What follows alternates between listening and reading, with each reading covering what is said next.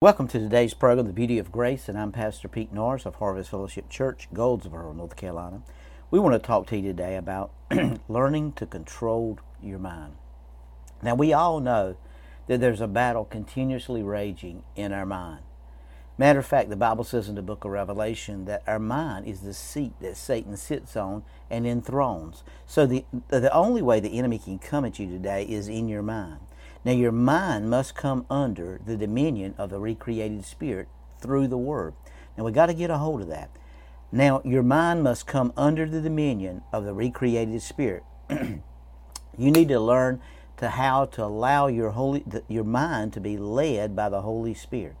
And I love what 1 Thessalonians 5:23 says. Now may the God of peace himself sanctify you completely, and may your whole spirit, soul, and body be preserved blameless at the coming of our Lord Jesus Christ. In 1 Thessalonians 5:23, he talks about your soul possesses a soul and lives in a body. So I want you to understand that you're a spirit, you possess a soul, and you live in a body. Now there's three scriptures in the Bible that has brought a lot of complications into what I'm fixing to talk about, but I want to help you understand. You got to direct your senses to go with the Word of God when they want to go independently of the Word. You got to always allow what you're thinking and your body to go, and your senses, your five senses that leads most people 90% of the time. They respond exactly the way that they feel or the way that they think. You cannot do that. You've got to be led by the Spirit. So we see here in James chapter 1 verse 21. I want to read you three scriptures, and then I want to elaborate on those three scriptures just for a little short period of time.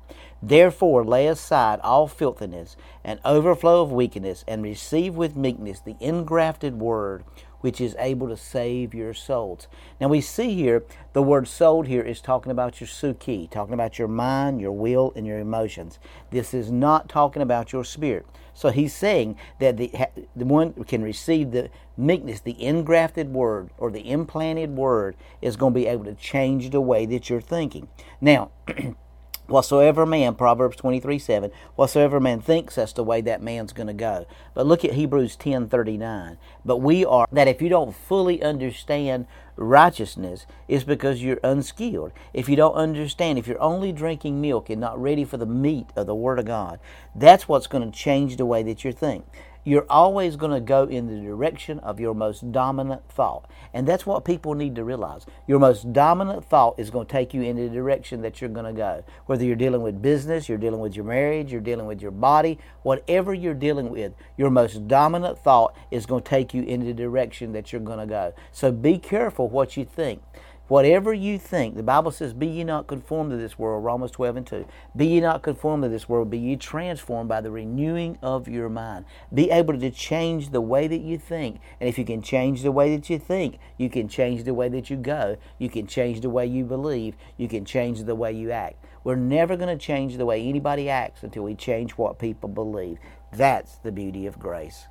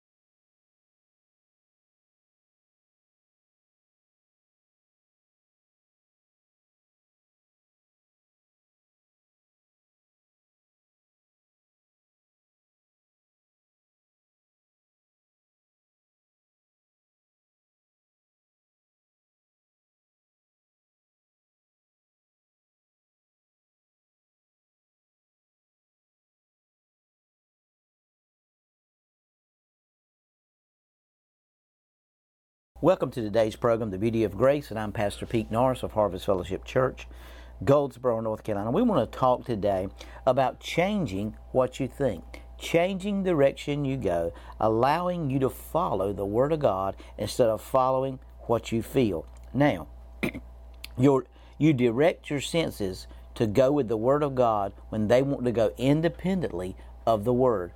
I hear people say all the time, well, I slip up, I say things, I snare off, I'm sarcastic. Those things come forth, and we all do those things. But I want you to understand, the more you train yourself to the Word of God, the less those things are going to come out of you. Because out of the abundance of the heart, the mouth speaks. So the things that come out of your mouth are the things that are in your mind and in your heart. Now, 1 Peter 2:24 says, Him who himself bore our sins in his own body on the tree, that we, having died to sins, might live for righteousness, by whose stripes you were healed. So the Bible is telling us that Jesus went to the cross, took the sins of the world, but he also took on his body our sins and our transgressions and our sicknesses. And because of that today, we are delivered and free from the powers of darkness. When our bodies say we're sick, we have been taught to save our senses and bring them in line with the Word by not being moved by what we see or what we feel. Now you got to understand, Satan's method is to sow corruptible seeds into your thought process, which will train you to respond to his lifestyle. Now if you do that and you continue to do that, we've got to understand how the Word of God works. Now Romans 12:1 and 2 says, I beseech you therefore, brethren, by the mercies of God, that you present your bodies as a living sacrifice, holy, acceptable to God, which is your reasonable service. And do not be conformed to this world, be ye transformed by the renewing of your mind, that you may prove what is that good and acceptable and perfect will of God. So he says, have our minds renewed with the Word of God so we can prove the good and the acceptable and the perfect will of God. Now the word transformed in the Greek is that we get our word metamorphosis. What is the purpose of a metamorphosis? That you may prove what is good, acceptable, and the perfect will of God. Now here's how the Word of God works. The first thing that happens when the Word of God comes to you is you get revelation. It reveals truth. The more you attend to the Word, the quicker it takes you to transfiguration. The Word revealed begins to work the work of transforming you, to deals with your thinking, your attitude, your personality, your behavior. It affects and changes your life. As it continues its course, it will take you to manifestation.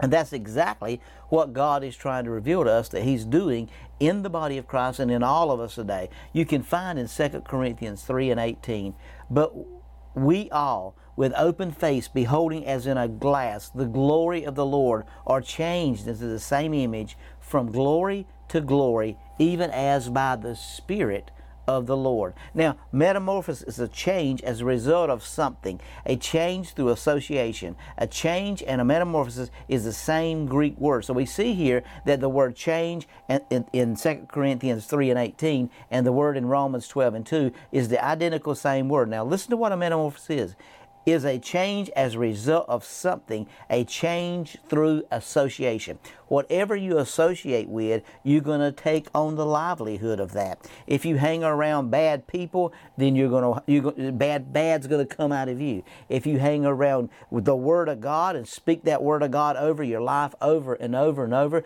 that Word's going to come out of you. When Christ is rising in your life, the Word of God is going to come out, and you're going to rise above situations. You're not going to give in to what you're feeling in your flesh, what you're thinking in your mind, because you're going to think the way God thinks.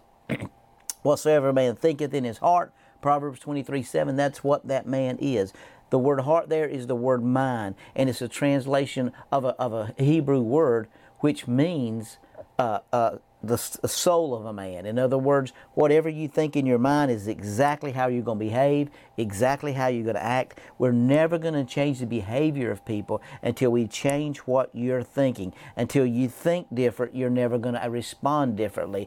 You cannot respond differently till you have a different idea, a different revelation, a different manifestation, and a different transforming process. So the first thing that happens is you get revelation. It reveals truth to you. And the quicker that takes you to transfiguration, the Word begins to work, the process of transforming you. It deals with your thinking, your attitude, your personality, your behavior. It affects and changes your life. As it continues its course, it'll take you to manifestation. So we go through revelation, transformation, and manifestation. Those are the process. As we change the way we think, we change the way we behave. That's the beauty of grace.